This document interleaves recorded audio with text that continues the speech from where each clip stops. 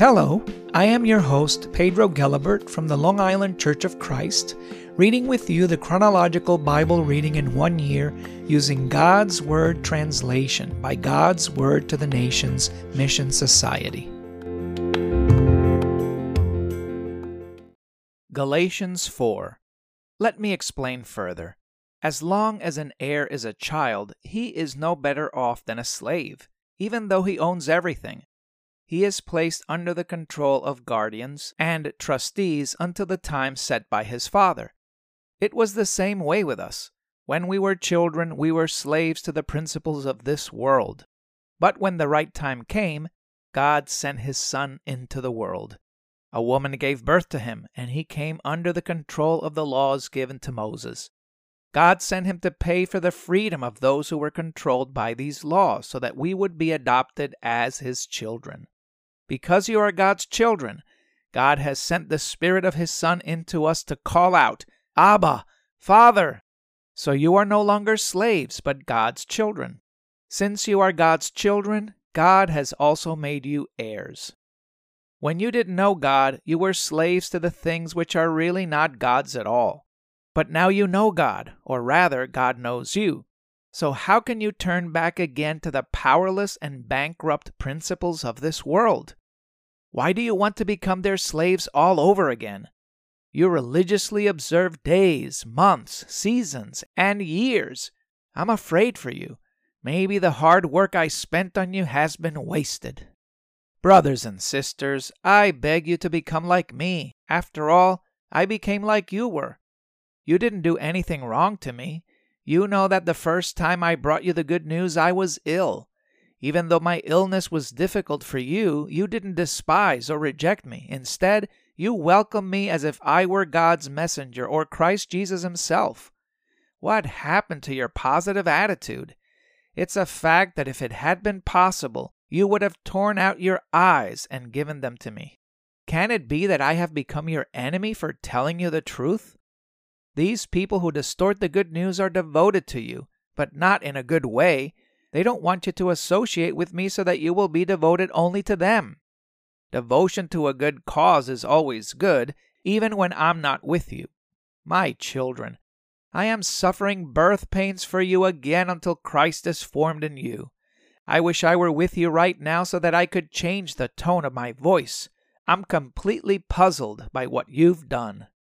Those who want to be controlled by Moses' law should tell me something. Are you really listening to what Moses' teachings say? Scripture says that Abraham had 2 sons, one by a woman who was a slave and the other by a free woman. Now the son of the slave woman was conceived in a natural way, but the son of the free woman was conceived through a promise made to Abraham. I'm going to use these historical events as an illustration. The women illustrate 2 arrangements. The one woman, Hagar, is the arrangement made on Mount Sinai. Her children are born into slavery. Hagar is Mount Sinai in Arabia. She is like Jerusalem today because she and her children are slaves. But the Jerusalem that is above is free, and she is our mother. Scripture says, Rejoice, women who cannot get pregnant, who cannot give birth to any children. Break into shouting, those who feel no pains of childbirth, because the deserted women will have more children than the woman who has a husband. Now you, brothers and sisters, are children of the promise like Isaac. Furthermore, at that time the son who was conceived in a natural way persecuted the son conceived in a spiritual way. That's exactly what's happening now. But what does Scripture say? Get rid of the slave woman and her son, because the son of the slave woman must never share the inheritance with the son of the free woman. Brothers and sisters, we are not children of a slave woman, but of the free woman. Galatians 5. Christ has freed us so that we may enjoy the benefits of freedom. Therefore be firm in this freedom and don't become slaves again. I, Paul, can guarantee that if you allow yourselves to be circumcised, Christ will be of no benefit to you. Again, I insist that everyone who allows himself to be circumcised must realize that he obligates himself to do everything Moses' teachings demand. Those of you who try to earn God's approval by obeying his laws have been cut off from Christ. You have fallen out of God's favor. However, in our spiritual nature, faith causes us to wait eagerly for the confidence that comes with God's approval. As far as our relationship to Christ Jesus is concerned, it doesn't matter whether we are circumcised or not, but what matters is a faith that expresses itself through love. You were doing so well. Who stopped you from being influenced by the truth? The arguments of the person who is influencing you do not come from the one who is calling you. A little yeast spreads through the whole batch of dough. The Lord gives me confidence that you will not disagree with this. However, the one who is confusing you will suffer God's judgment regardless of who he is. Brothers and sisters, if I am still preaching that circumcision is necessary, why am I still being persecuted? In that case, the cross wouldn't be offensive anymore. I wish those troublemakers would castrate themselves. You were indeed called to be free, brothers and sisters. Don't turn this freedom into an excuse for your corrupt nature to express itself. Rather, serve each other through love. All of Moses' teachings are summarized in a single statement. Love your neighbor as you love yourself.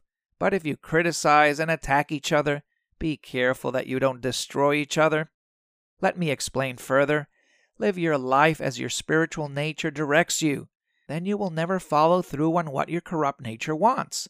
What your corrupt nature wants is contrary to what your spiritual nature wants. And what your spiritual nature wants is contrary to what your corrupt nature wants. They are opposed to each other. As a result, you don't always do what you intend to do.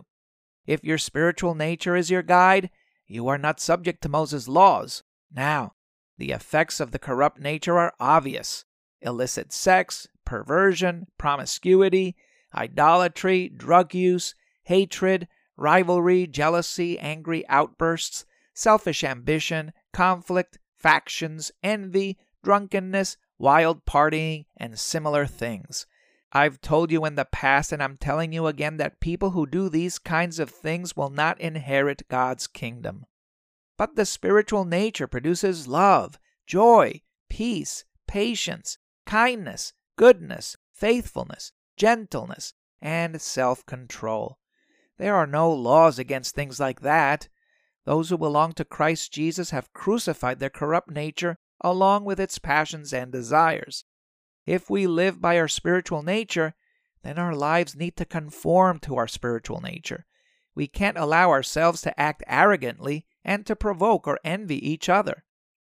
Galatians 6. Brothers and sisters, if a person gets trapped by wrongdoing, those of you who are spiritual should help that person turn away from doing wrong. Do it in a gentle way. At the same time, watch yourself so that you also are not tempted. Help carry each other's burdens. In this way you will follow Christ's teachings. So if any one of you thinks you're more important when you're really not, you're only fooling yourself. Each of you must examine your own actions. Then you can be proud of your own accomplishments without comparing yourself to others.